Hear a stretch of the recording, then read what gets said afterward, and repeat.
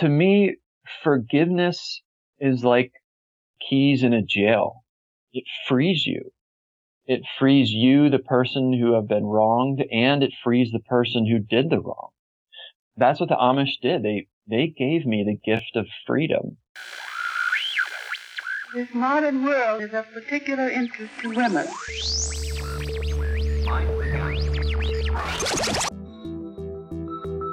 Betwixt, at the intersection of faith and culture. Zero G, and I feel fine. Hi, everybody. Welcome to the Betwixt podcast. I'm Deb Gregory, and I'm holding conversations at the intersection of faith and culture. If you're new to the podcast, our themes highlight people, places, or practices in a middle space betwixt and between one thing and another. In this liminal zone, we look for glimpses of transformation and renewal. You can learn more about the show at betwixtpodcast.com. Our topic today is the practice of forgiveness. It's often said, forgive and forget.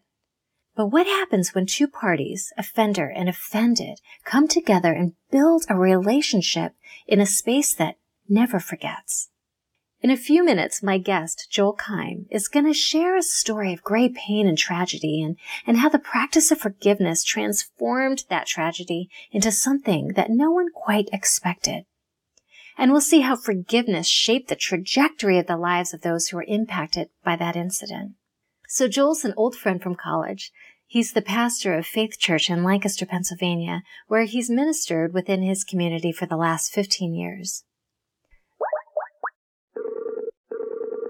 Hey, Joel. Hey. Joel and I lived in the same small town in Lancaster, Pennsylvania, which is often described as Amish country. If you're unfamiliar with the Amish, they're Anabaptist Christian communities who try to live simple lives without reliance on modern conveniences or technologies. They dress in plain clothes, they have restrictions on the use of electricity, and they travel by horse and buggy. They're known for their values of hard work, community life, and humility. And the Amish strive to live lives set apart from the world, and they don't often mix with non-Amish, or English as they call it, outside of business. Although my friend Joel lived in an area with many Amish, he didn't have much interaction with their community until tragedy brought them face to face. So I've invited you to share this conversation with me because I'm really interested in this story that you have to share about forgiveness. Yes. It's a real powerful story. I know you've shared it a lot of times in the past.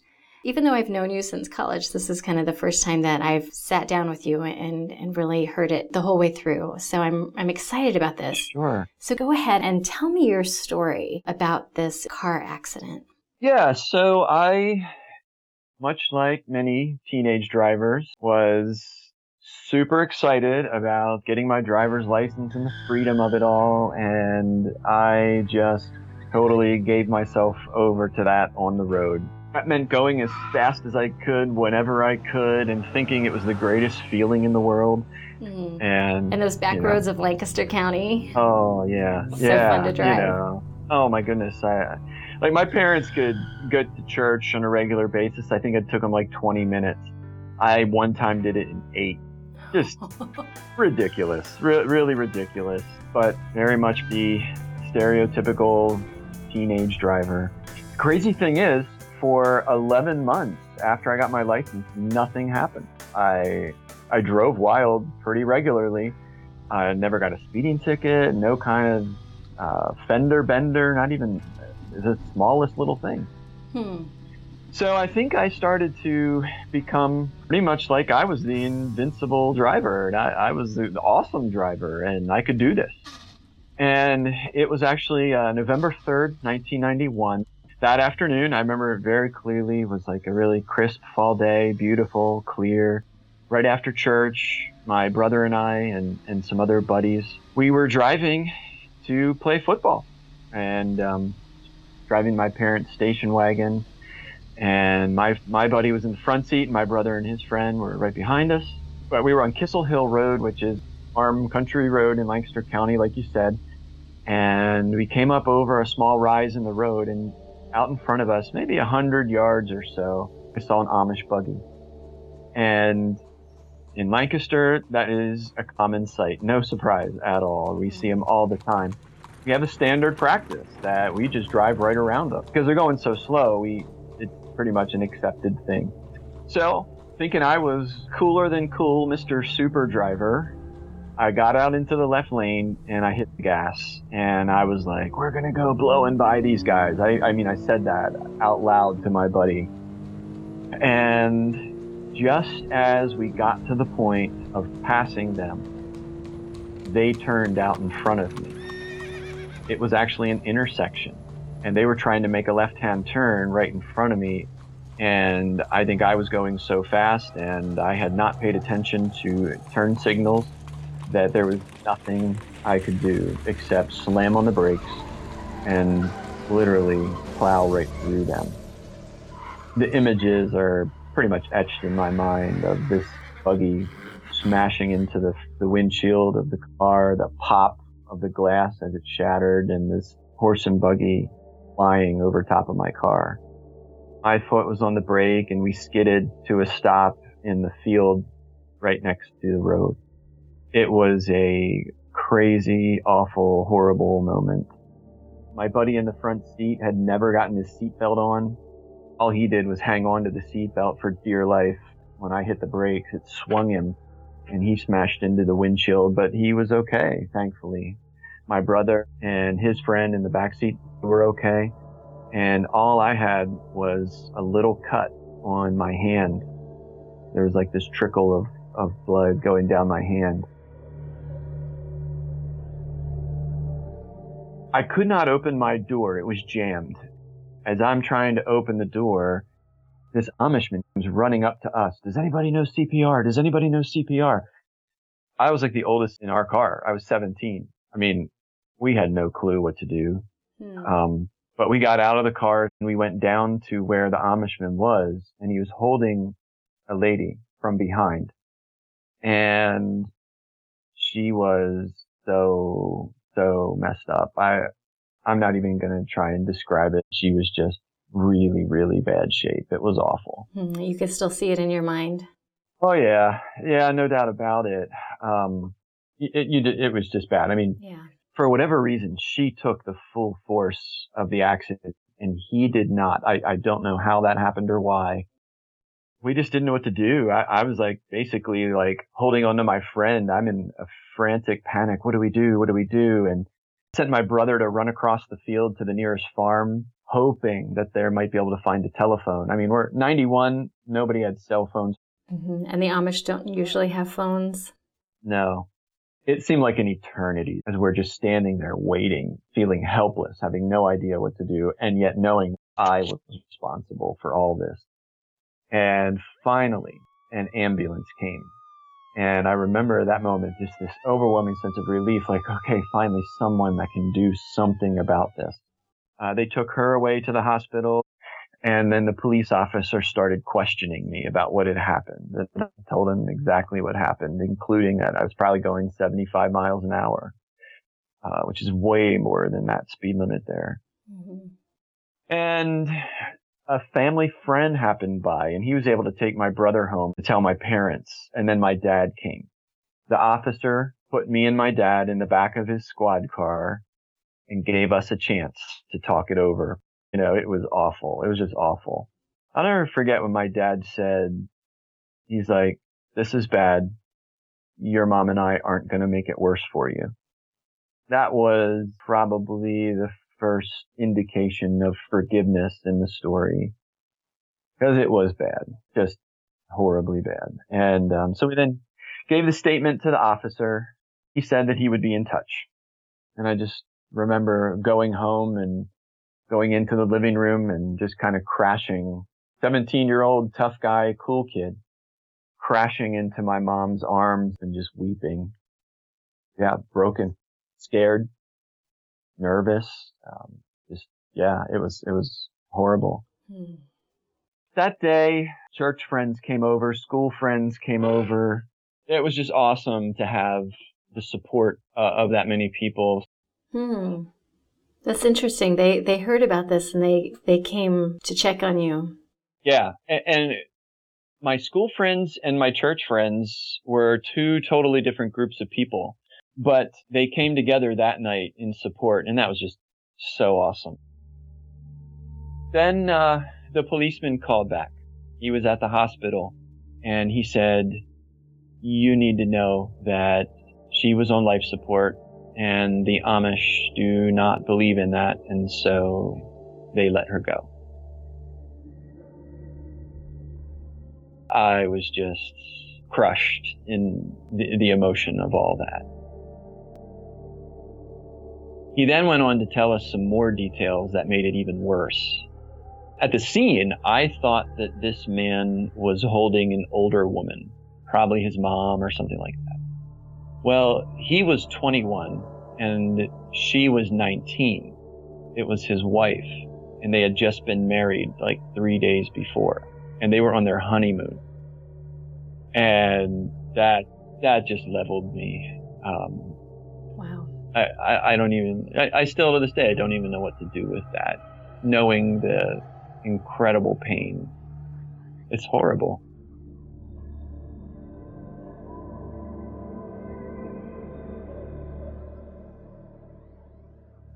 So the officer said that he would continue to be in touch as things proceeded. I was going to be charged, and I was charged with vehicular homicide. The next day, my parents let me stay home from school. I remember hanging out with a friend just to kind of get away from it all. And as I was over at his house, my parents called me and said, through the grapevine, we found out where the viewing is going to be, and we're going, and you're coming with us. In my head, I'm like, oh my goodness, no. And yet I also knew I have no right to say anything about this. Totally don't want to do it. I'm scared. But what I had just committed was so horrible. I wanted to do whatever was necessary to deal with it the right way. Frankly, it was one of my biggest fears these last few years as my boys got their driver's license, thinking to myself, oh man, I would never want to have to walk through what my parents did. I mean, imagine being faced with what they were faced with. And yet they did everything right.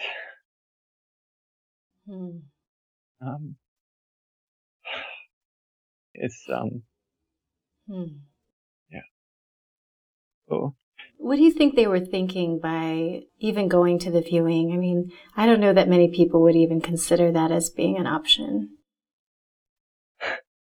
I'm pretty sure it was a desire to begin the process of making right that which was so wrong.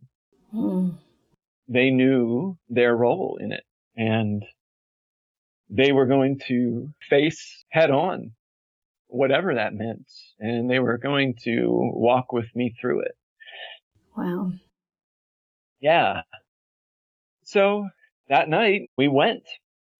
So we showed up at the place and actually found out that we were given the wrong location. We were given the location of the husband's parents.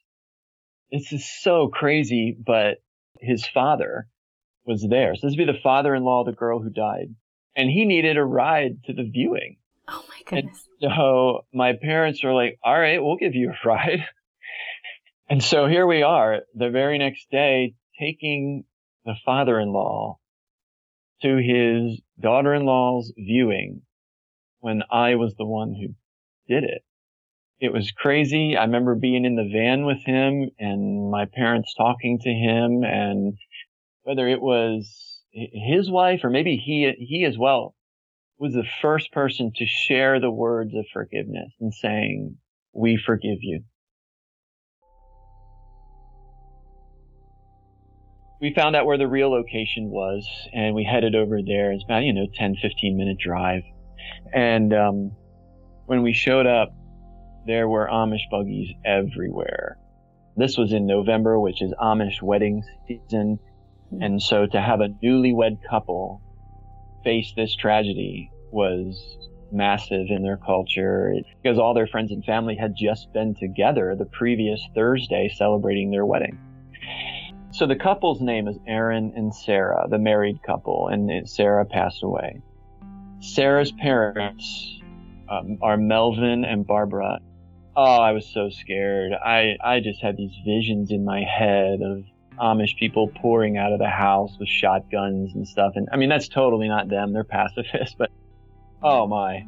There was literal pain shooting through my gut. And we go in the house and they met us at the door. And before I could even hardly get a word out, they wrapped me in their arms and they said, "We forgive you. We know it was God's time for her to die. We forgive you." And I just couldn't believe it. And yet they were genuine and they kept talking and saying things like, "We want to have you and your family over for dinner." Like right there at that moment, they said that. And it was just crazy almost and astoundingly awesome and joyful and bizarre and yet real.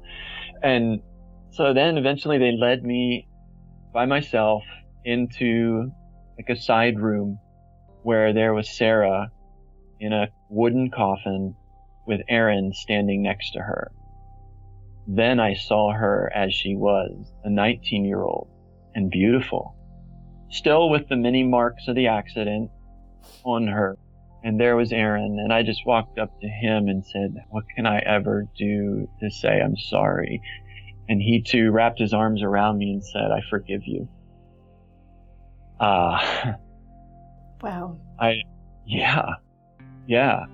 It was amazing. It sounds really, really personal. Yeah. It was face to face. It was a 21-year-old man standing next to his newlywed 19-year-old bride as she is in her coffin in front of the 17-year-old irresponsible kid that killed her. And him saying, "I forgive you." It's kind of mind-blowing. What did that do to you? I mean, how did you receive that? I mean, just hearing this, I feel like it's just piercing into me. I was absolutely hungry for that forgiveness. Again, I probably could not have articulated all of that. It was so emotional. I knew I had committed this awful, awful thing. You want forgiveness in that moment so badly. Because you know that you can't change the circumstances. And they gave that forgiveness. And they gave it quickly and so liberally. There was no doubt about it that a sense of peace or joy, or maybe freedom is even the better word, very quickly came into my life. I'll never forget, it was about a week later, I got together with my youth pastor there at Burger King. And he's like, "So how are you doing?" And I could honestly answer him, "I'm okay." I mean, there was more to come in this story as far as the crime and the consequences and so on. But in all the ways that mattered, their forgiveness had changed what had been this horribly desperate, terrible situation and turned it into something that could have hope. This Amish family wasn't done because they did have us over for dinner. It was like only 3 weeks later. We were over at their house, Aaron and a bunch of Sarah's siblings, and they made this huge meal, and never once in that meal did they try and make us feel bad or make me feel bad. The crazy thing was, it was more like a get to know you session. Yeah, I mean, they wanted to know about our lifestyle, and we started asking questions about their lifestyle. And I hadn't had any friends in the Amish community before this. And so for them, forgiveness meant making a relationship out of one that was non-existent. So tragedy led to friendship with the perpetrator of the tragedy. It's crazy. Was that their way of honoring Sarah in some way? I have no idea. I suspect it was more just their way of understanding the biblical teaching of forgiveness. You think about when Jesus said, forgive that person 70 times 7. That could be a situation where a person sins against you multiple times. But in the Amish case, I think it was more that forgiveness meant creating a relationship where one didn't exist before. Because, maybe the feelings of pain keep coming up so that within you need to forgive over and over again. And for them, that meant building a relationship. And then my parents had them over for dinner. That's a detail I didn't share. So when my parents had the Amish family over for dinner, I think this was within the first year. We were finished eating dinner and we went down into my parents' basement, or parents' one room. We had a ping pong table.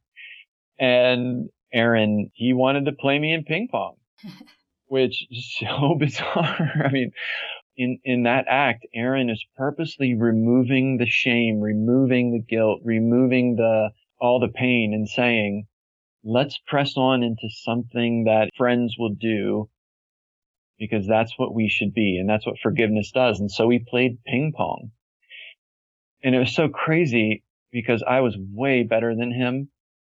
And I then started beating him in ping pong. And it's like, oh my gosh, should I just let him win? Like I felt weird beating him. Like, this is not right. And I mean, can you imagine? You're the guy that created this horrible accident that led to my wife's death like a year ago or less. And now you're beating me in ping pong. Like it just seemed really bizarre.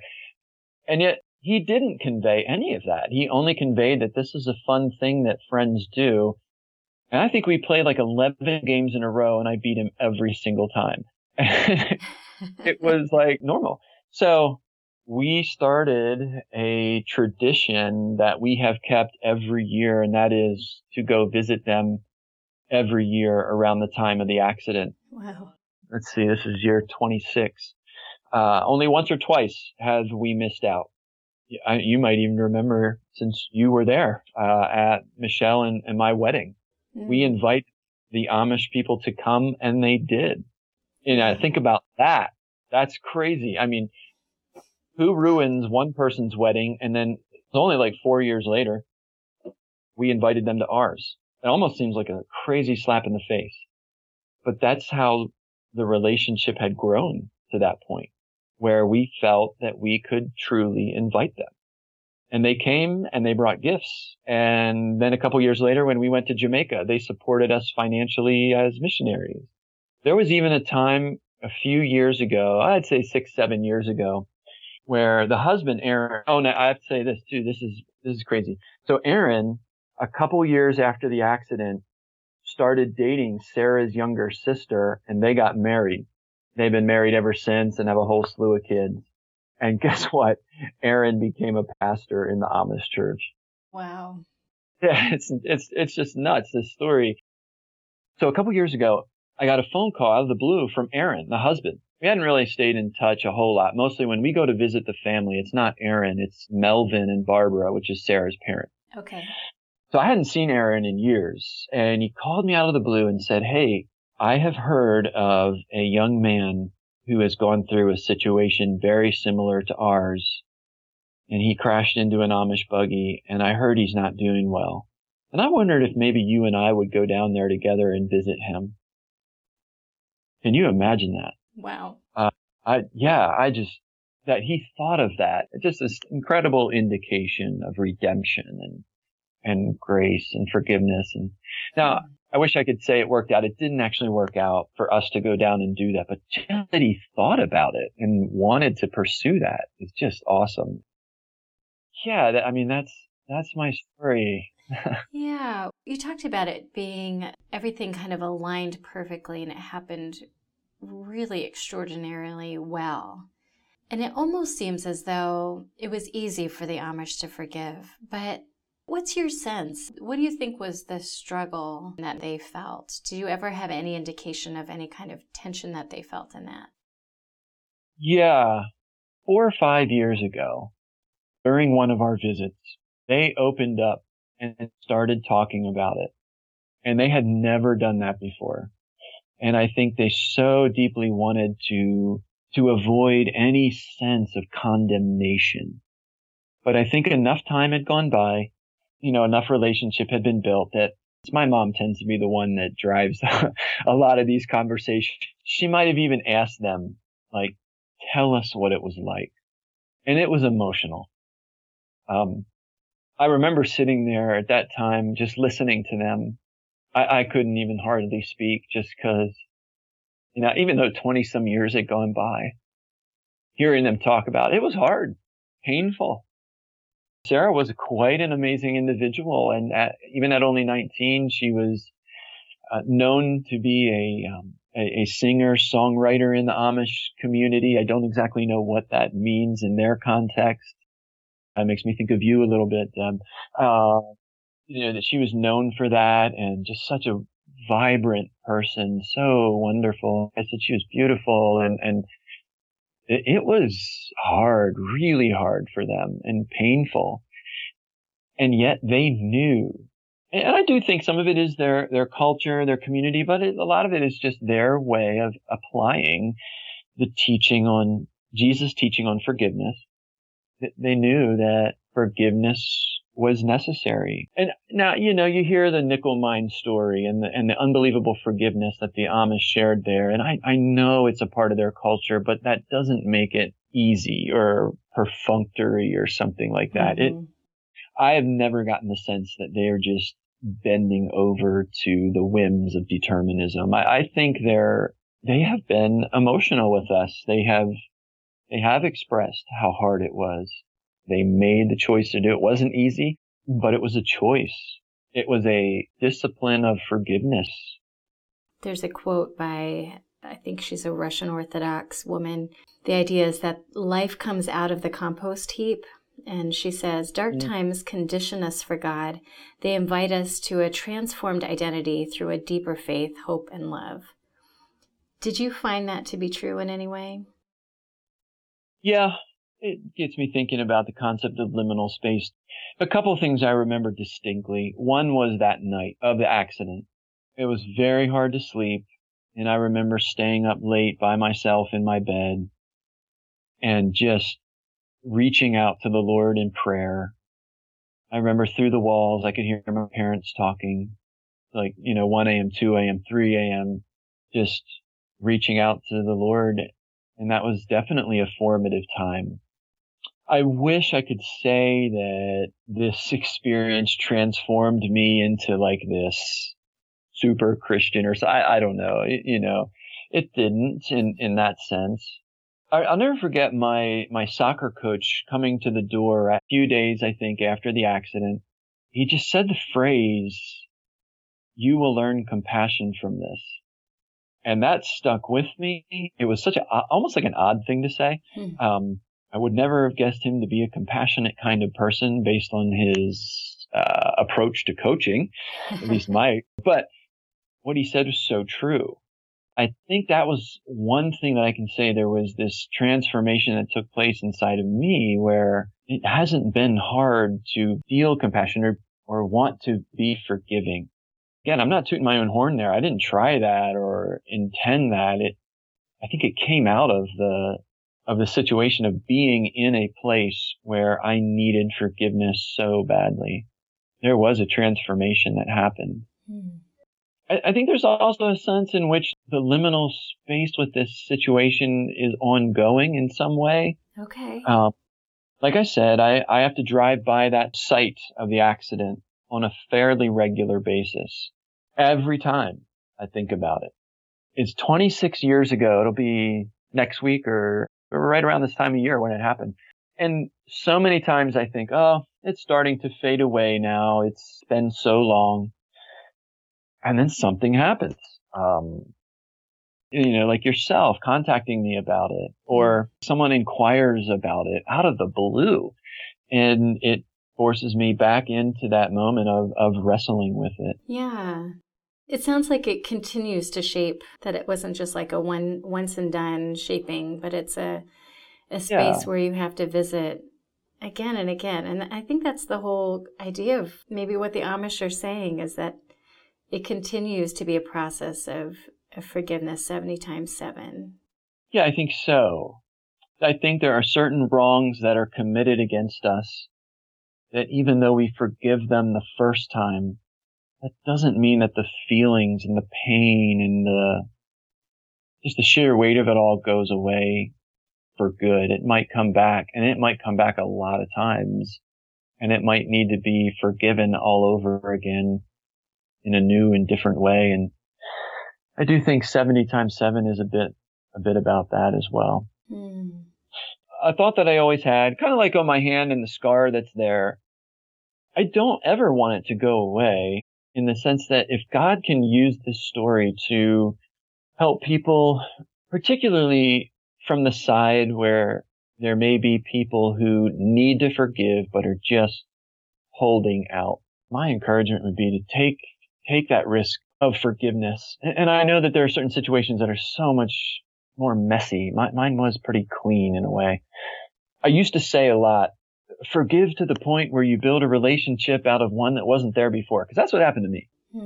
But in more recent years, I've realized that might not be the best idea for everybody. A lot of it has to do with the approach or the behavior of the person that needs to be forgiven. Because I would never want someone to equate forgiveness with excusing bad behavior, especially in an abusive situation. Forgiveness is one thing. It doesn't mean that you are to then allow yourself to endure abuse again. No, I think that's really helpful, because there's something about your story that is universal in its understanding of forgiveness, but yet every story is different. Yeah. I've heard it said that there's something about bringing together two opposites, or two things that are in offense. And so in that reconciling of offender and offended, that transformational space is actually a really sacred space. Something unique happens there, a healing can happen there that otherwise wouldn't be able to happen. For me, that was 100% true. When they gave me those hugs and those words of forgiveness, and then invited my family over for dinner, it frees you. Emotional freedom, psychological, spiritual, and physical too. Freedom. They even wrote letters to the judge asking me to be freed from all charges. Now that couldn't happen. That you see the extent to which they went. If I'm given an opportunity to share the story, I want to trumpet the kind of forgiveness that was given to me. It's the kind of forgiveness that God gives to us. And that is a beautiful thing. It is a beautiful thing.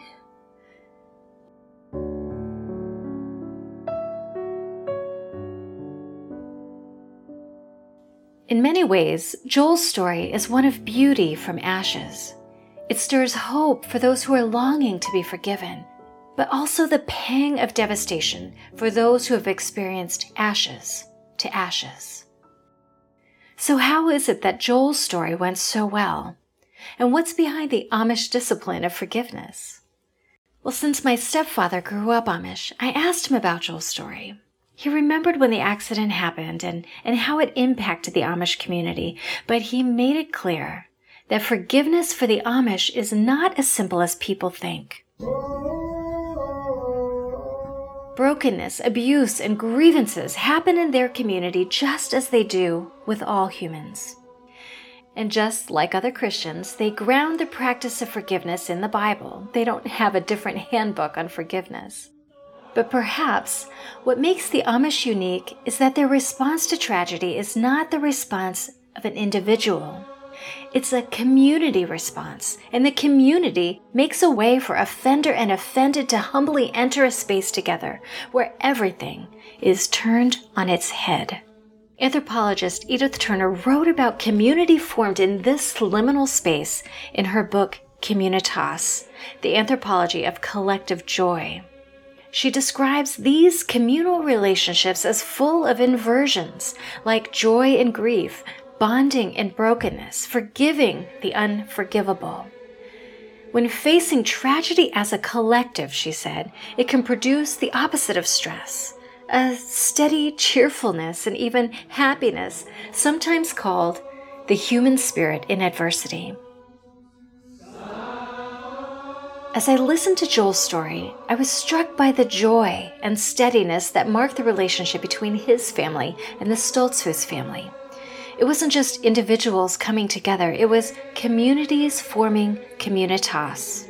Through building relationship in the face of adversity, that exchange of stories, shared meals, ping pong tournament shutouts, a sense of community, or rather communitas, emerged in a most unexpected way.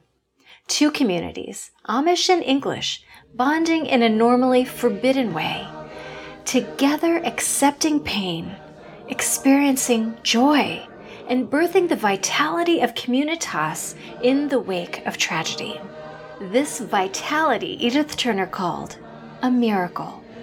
It's like finding the door to the world of another person and to a deeper understanding of ourselves.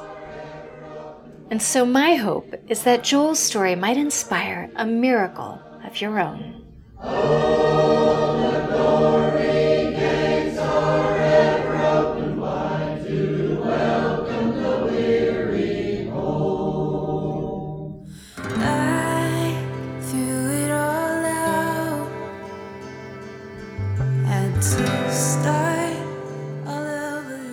Thanks for listening to this episode of the Betwixt podcast. You can find more Betwixt episodes and view our show notes at betwixtpodcast.com, or you can visit my partners at missioalliance.org. Missio Alliance is resourcing a church reimagined for a world recreated. Thank you to everyone who has subscribed and given Betwixt a positive review on iTunes or Google Play. If you haven't done that yet, please consider taking a minute to help me out. This really is the fuel of podcast, and it makes a big difference.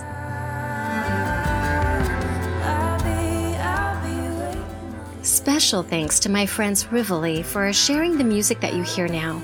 You can check them out at ryvoli.com or Facebook/Rivoli. Hey, it has been a real pleasure to produce this podcast for you. Thank you for holding liminal space with me today. Catch you next time. Space